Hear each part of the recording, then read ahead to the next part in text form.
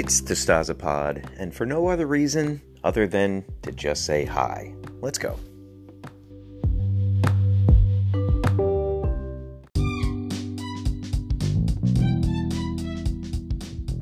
So at the time of recording, there's a single day left in the fundraising campaign. I'm not going to go over the specifics of how much is raised or was raised, because by the time this is published, it could be a very different sort of ending than anticipated. But to say the least, I'm endlessly thrilled with how it went. I knew that launching a campaign during, the most difficult time in my lifetime, as well as probably a 100-year period, not a great idea, especially not when people are sort of struggling. But my feeling was, if we could focus on a small project that allowed people to escape from the realities of life and just kind of focus our spare change found in the sofa cushions, maybe we could generate some good vibes. And I feel like we did exactly that, and it's been a lot of fun. And regardless of what the final tally is, I think this has been, a wonderful experiment, and I thank you guys for coming along with me on it. Another big milestone. It seems no coincidence that all these things are firing at the same time. The Instagram of Toy Pizza has finally reached that huge milestone of 10,000 followers.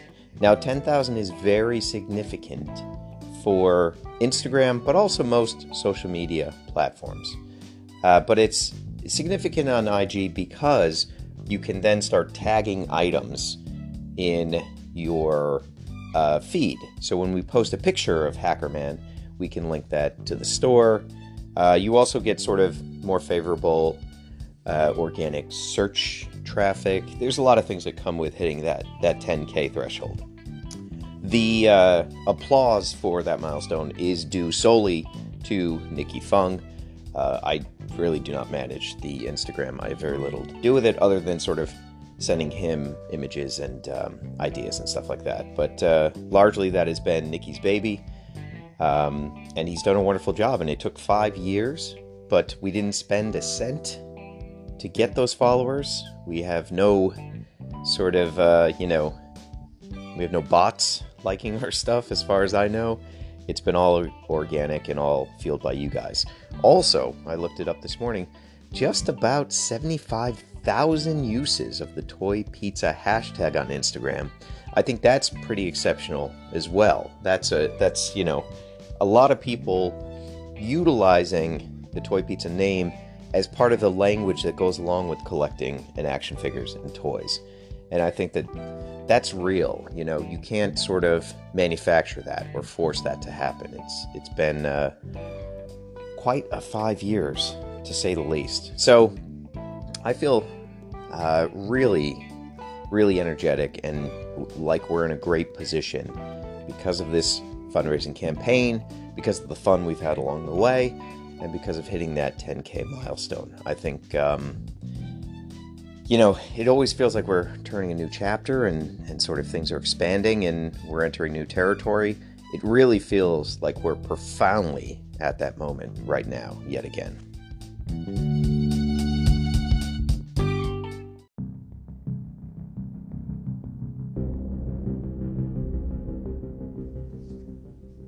I went to the drive-in theater last night. It's been absolute perfect weather for drive-in theater. We went to the drive-ins a lot during the summer.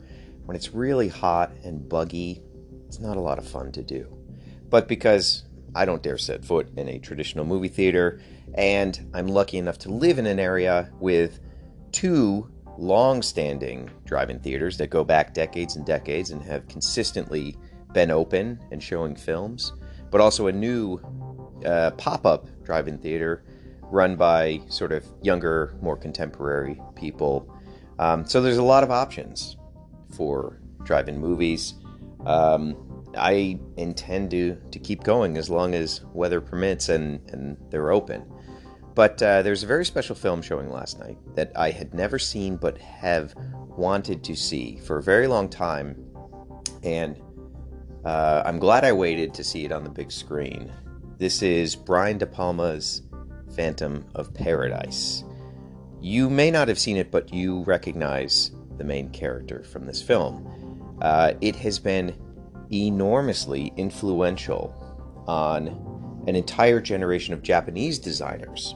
So you will recognize this main character. I would also argue, given that this film was 1974, I think that a little piece of Darth Vader is actually based on the Phantom. This movie is very much unlike the rest of Brian De Palma's sort of filmography. It feels very inspired by cocaine, quite frankly, and also Yordovsky. El Topo and Holy Mountain seem to pop to mind in the forefront.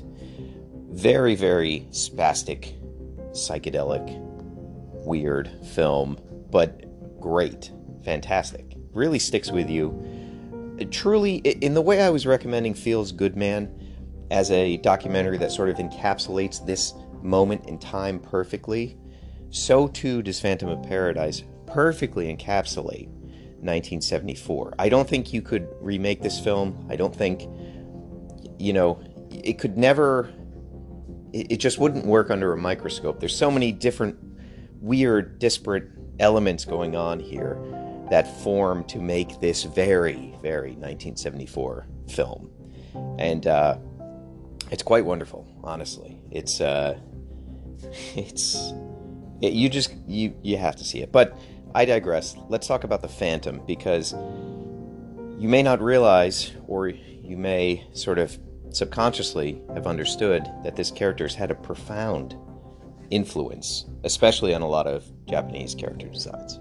If you look up any of the posters or anything about the main character, obviously there have been some pretty contemporary Medicom literal licensed product based on Phantom of Paradise.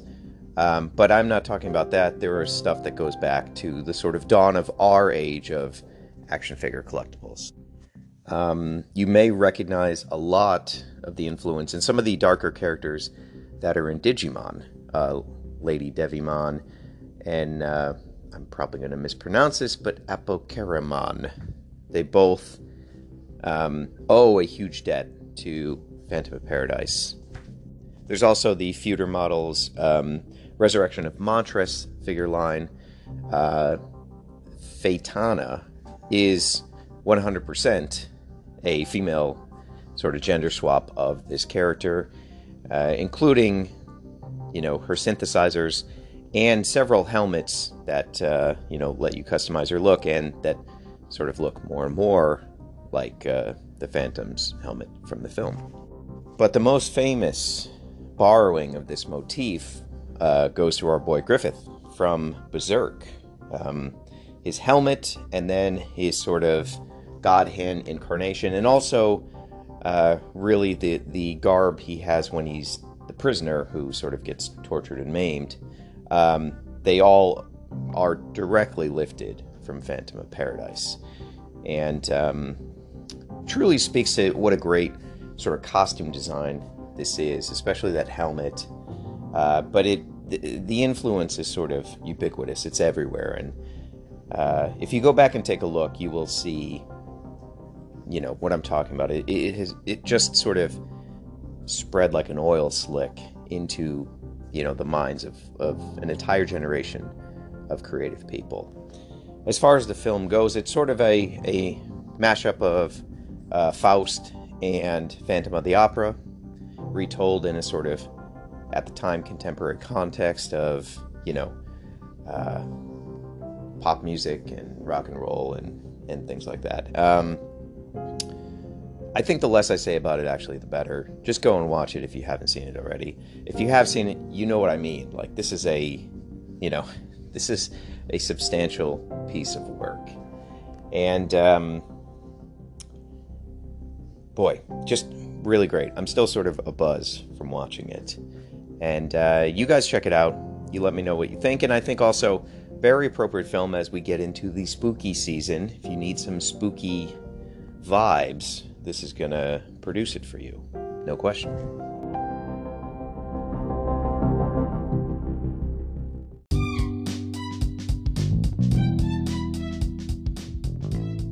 Also, I did neglect to mention there is a character simply called Beef in the movie, which I think works in great with the motif of Knights of the Slice and, my toy creations. But we're moving on to a different topic, my friends. Single character artists. I've been thinking about this a lot. I think actually, to my detriment, my inability to focus on a single character has actually affected the sort of commerciability of the work that I do. I think of, an artist like Koss, or even Ugly Dolls to some extent. While there is quite a great variety of Ugly Dolls within that, David Horvath sort of came up with the look and the line weight and the overall feeling of a character, and just sort of iterated on that endlessly. There's any number of sort of contemporary character design examples of this. The majority of, properties, I think, or at least creator-led properties, really just kind of hone in on a single character, a single motif, and just iterate and iterate and iterate.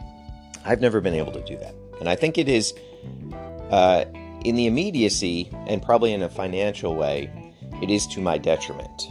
I think if I had just, focused on somebody like Hobb, or whatever the case may be, and just iterated on that, just hit that button over and over again, and got really, really good at drawing and coming up with different versions, and, the repetition. I think that we'd be looking at a very different world, right? I would have something really financially feasible and sellable and investable, if that's a word.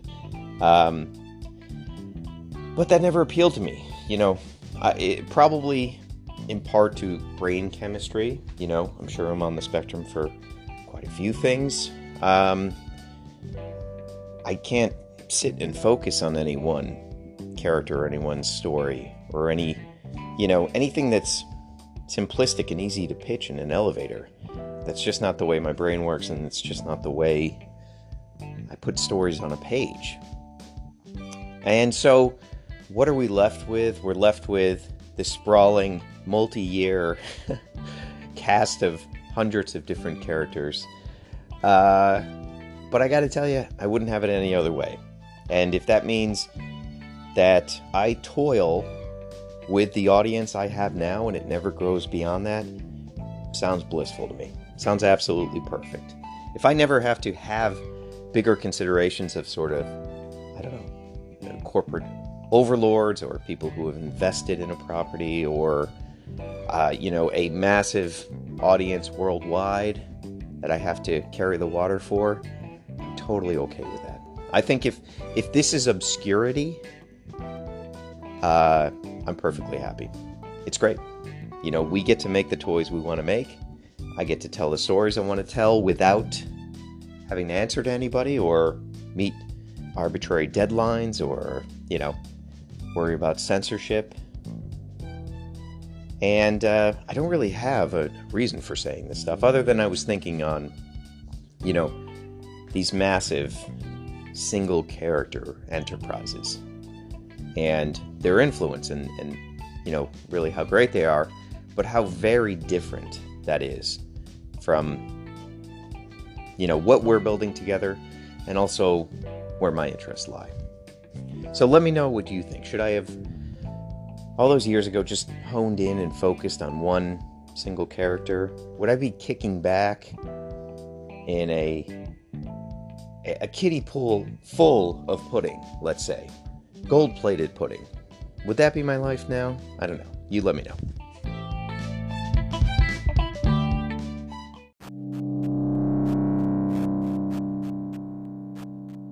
So now let's talk about all things October regarding sales, the action figure of the month, bundles, mofos, etc., etc. To start off, If you are waiting to preserve the surprise of Action Figure of the Month for October, pause this DeStasapod now. I'm going to get into heavy spoiler territory. So you have been warned from this point on. I'm going to speak to you as if you have already received your Action Figure of the Month for October. And, beware. So, obviously, as was announced last year when we were doing the campaign, Michael Scottum is the designer of this month's Action Figure of the Month figure for October. Very appropriate. I wanted to get October out early to you guys. It seems like we accomplished that. I do think it's good timing because we are starting to turn our brains over into the spooky season. I do love October. I do love Halloween. So, and plus I have a ton of shit planned for this month, this upcoming month. So I wanted to get that out of the way so that we could really hone in and focus on these couple of themed sales that are going to be going on.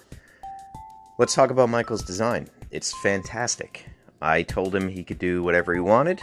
He gravitated naturally towards the Hackerman figure. He was, of course, the designer of the bag head accessory, the double-sided ghoul that you guys love so much. So I'm very proud to present the Dew Ghoul, D-E-W, Ghoul. Michael really didn't capitulate over what he wanted to do. He had a pretty concise idea. He wanted to do a Mountain Dew clear style figure. And he came up with the great mouth deco, which I think is what really makes it Michael's character. You know, without that mouth deco, I don't think it would work, quite frankly. Was not easy to get the exact color we were looking for. It took a little bit of back and forth with plastic sourcing, but I feel like we got it. It's sort of almost a urine color, which is appropriate for Mountain Dew.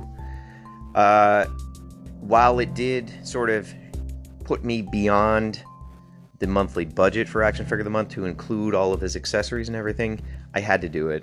I spent a little extra this month. I also spent extra on making sure you guys had a second hollow foil sticker. That was very important to me. But I don't consider it money lost. I think that's a good place to sort of blow your budget and go a little bit above and beyond.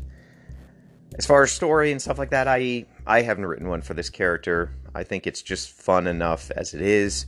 You guys can come up with your own. Maybe in the future he'll make a cameo, or we'll have like a really good narrative hook for him. But I think for the time being, just take this as a fun, seasonal, gimmicky figure and just appreciate it. It's really great. And it's always wonderful to work with Michael Scottum. You guys can follow him at Draculaser on Instagram. Super talented guy. He also just released a cassette of some music. You guys should check it out. Definitely will fit in well with Halloween. I'll tell you that much. So, obviously, a lot of people are asking, how do they get a hold of this figure if they're not in the Action Figure of the Month Club? So, I'm still finalizing how I want to roll things out in October, so please be patient with me. I have spoke about an October bundle. I'm still finalizing those details, so please be patient with me. I will make available through Patreon this Action Figure of the Month figure, the surplus of it, through the same metrics that we usually do. You can pre-order this figure within probably the next couple days. If you're not already an Action Figure of the Month Club member, you are a patron in good standing, and you haven't for some reason already come upon this figure or bought it off the black market or X, Y, and Z. So if you meet that criteria, I want to deal with you first, and I will sort of probably set up a SKU with a password and send it to you guys, as we have done in the past. Action Figure of the Month September. Many people have been asking about this. This is the Cross Skulls figure. Will I be offering him? Cross Skulls is actually headed for the store to tie into a Shatterfront specific release and story. I had to hold him back because he sort of gives context to a newer character that I want to introduce from the Shatterfront world. And I just didn't want to sort of... There's not going to be a ton of him. He's probably going to go pretty quick. But I did want to sort of put him in the store at the time when this other character is in the store. And it will sort of... I'm being vague now, but it will make sense when that happens. So there are surplus of that still exists. If you can't wait, I'm sure you can trade up or check the secondary market. But I would say there's... you'll have another shot at Cross Skulls in the near future. And you will have a shot at Action Figure of the Month October. And if you just want to get a second one of these, you got two options. You can wait for the public sale and buy literally a duplicate copy, or there's going to be a material style version of this figure with the mouth deco, but in that sort of clear piss green, yellow green. That will be available in the store. Now, there's not going to be a ton of inventory for this material style Scottam Knight, and there's not going to be a ton of inventory for the fully painted Action Figure of the Month Club version, but they will be available at some point. This brings me to the October bundle that I talked about.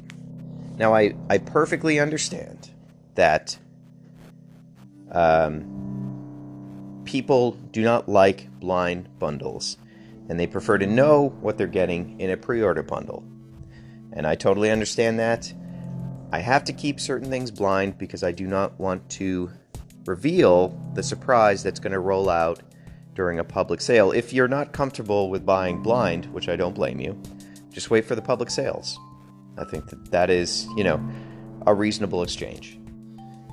The Halloween bundle that I'm trying to put together, it contemplates quite a few things, namely waiting for items to leave China and get here, which is always kind of a question mark. So I can't commit to what's in it, and I'm not asking for money today. So we'll figure this out within the next week or two, and then it will be made available. It's likely going to be around a $90 to $100 bundle. It's going to include different items.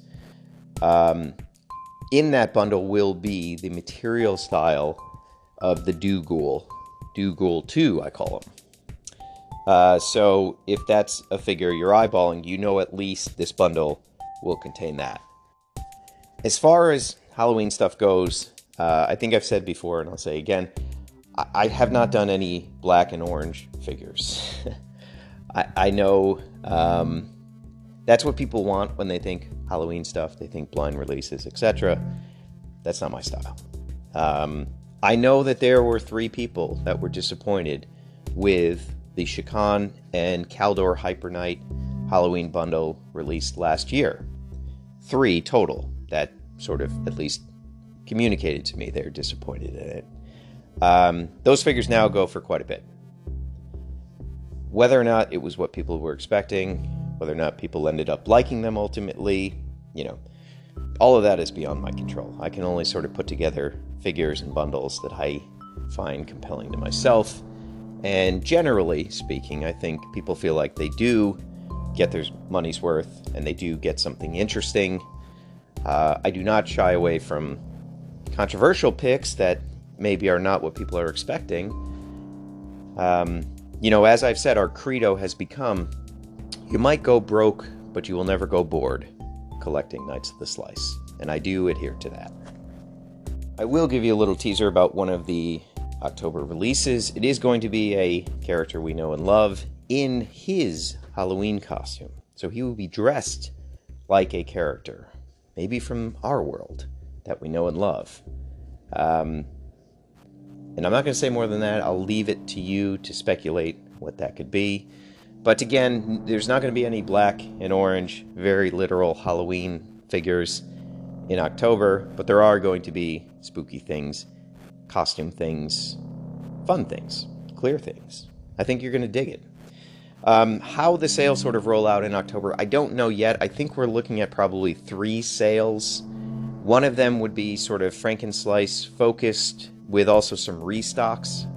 I have a couple errant figures that got returned or were never claimed that I want to put up in the store.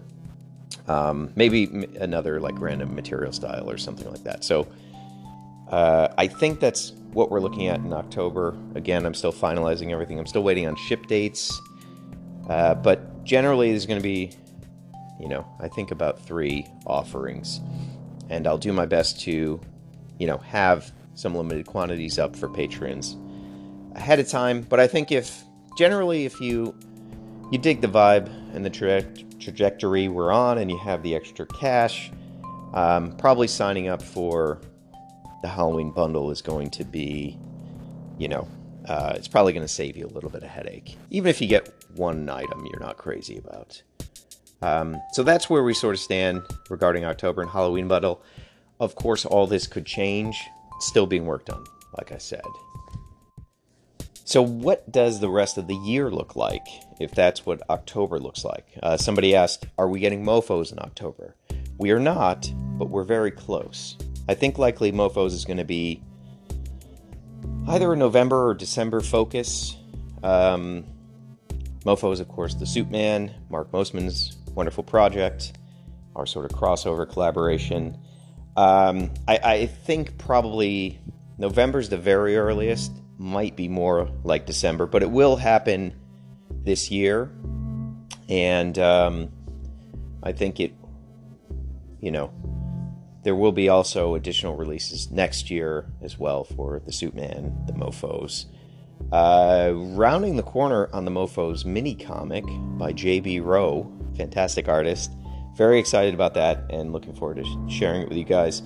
As requested, there will be a sort of all-in bundle for Mofos. I don't know if all-in's the right term, but there's going to be a big box of Mofos if you guys want it.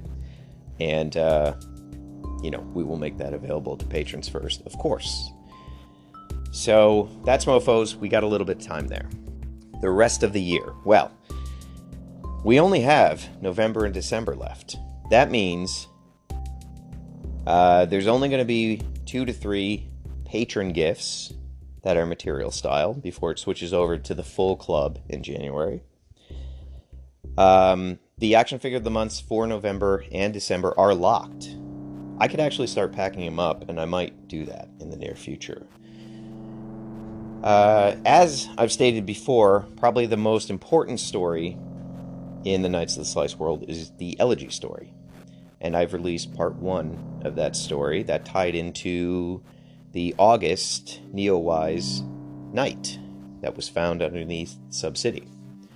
Parts 2 and Parts 3 are going to roll out in November and December respectively, and they will tie into those months' Action Figure of the Month figures. This is a really huge, crucial, groundbreaking story, and I'm almost reticent to release it because it's a big paradigm shift, and it does sort of change the game of Knights of the Slice. But it's a story that must be told. I'm going to have to finish the artwork sooner than later. That's going to happen, like I said, November and December. I've already told you that December is really a focus on Saima. This was kind of her year. I think she debuted in December of last year, if I'm not mistaken. And we are going to not close out her story arc, but we're going to tell a little bit more of her story. And I think it's going to be surprising, heartbreaking, funny, all those things. And I, for one, am looking forward to it. I have some really, really classic Knight of the Slice characters from the BLT story arc that we never got to do in figure form that are done and they're on their way. I would like to get to them this year. I think actually one of the figures could arguably fit into a Halloween release, but like I said, there's much to ponder here, so I'm not entirely sure. But I feel I'm happy to kind of go back and get to do characters that weren't possible to do previously and revisit some old favorites and also upgrade some of the background characters that really have not gotten very much to do lately. I'm excited about all that. And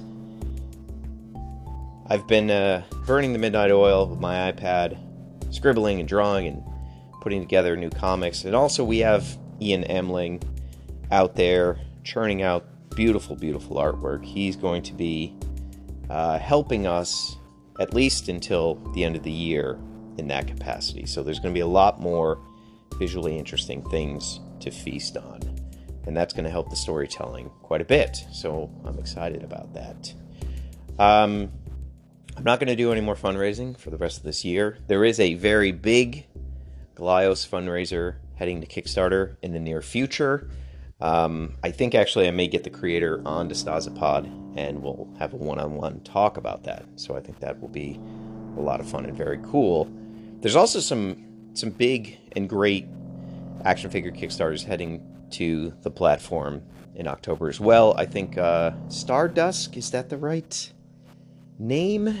Kind of like look like Mass Effect 6-inch figures. I know they're heading there, and I think also one or two other big names that are going to finally launch campaigns. So it's going to be a huge time for independent toys. And I think you can be excited by Hasbro Pulse and the re-release of Kenner Ghostbuster Nerf guns that I don't think anybody asked for. Or you can laser focus on all these independent ventures that are launching and doing good. I don't really want to talk about Hasbro Pulse because I was only sort of half paying attention. I think there's a couple cool things. I think there's a lot of garbage.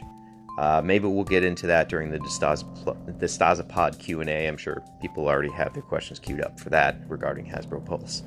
But I would say on the whole, the independent toy movement is 1,000-fold more interesting than anything Hasbro Pulse rolled out. This big Galios Kickstarter that's going to happen momentarily, that is infinitely more interesting than that. The Stardusk, if that is the name of the line, Kickstarter is so much more compelling than what Hasbro Pulse showed us. And some of these other Kickstarters that may or may not have been announced yet, way, way more interesting, more fun, and more deserving of your money than anything the mega toy corporations are putting out. So, if it makes you happy, buy it, by all means. But I think that we can shape the future of toys by where we put our money. Do we want more the real Ghostbuster literal re-releases of toys that are plentiful and easy to find? Is that where we want, to spend our money? Do we want the flip head Power Ranger blocky chest monstrosities, but now they're revamped with more articulation, even uglier? Do we want to focus on that? Do we want to reward that? Or do we want to put our money into independent creators who are risking it all? So ask yourself that question, and ultimately it comes down to do what makes you happy. This is your hobby. You should not sort of be bogged down by, virtue and purity. But, a $30 purchase to my campaign or to any of these other indie joints is going to mean a hell of a lot more in the good vibes department than backing something even admittedly as cool as the Razor Crest, which, look, I'm wrestling with whether I want that or not. It looks really cool, right? But I think ultimately, instead of plunking down the $329 or however much it is, I'm probably going to give all that money to these upcoming launches on Kickstarter. But you do you. That's just some food for thought. And that's really all I got to share today. I do want to again thank everybody for, yes, the campaign and the contributions and just how incredible that's been, but also just generally, thanks for being good people. Thanks for helping us cultivate a community that, welcomes new people, helps them get the older styles they're missing. Just generally, I still hold to the fact I think we have the best community online of any fan base. I really do. And I thank you guys for that. And thanks for not being trolls. With that, the only thing left to say is pizza out.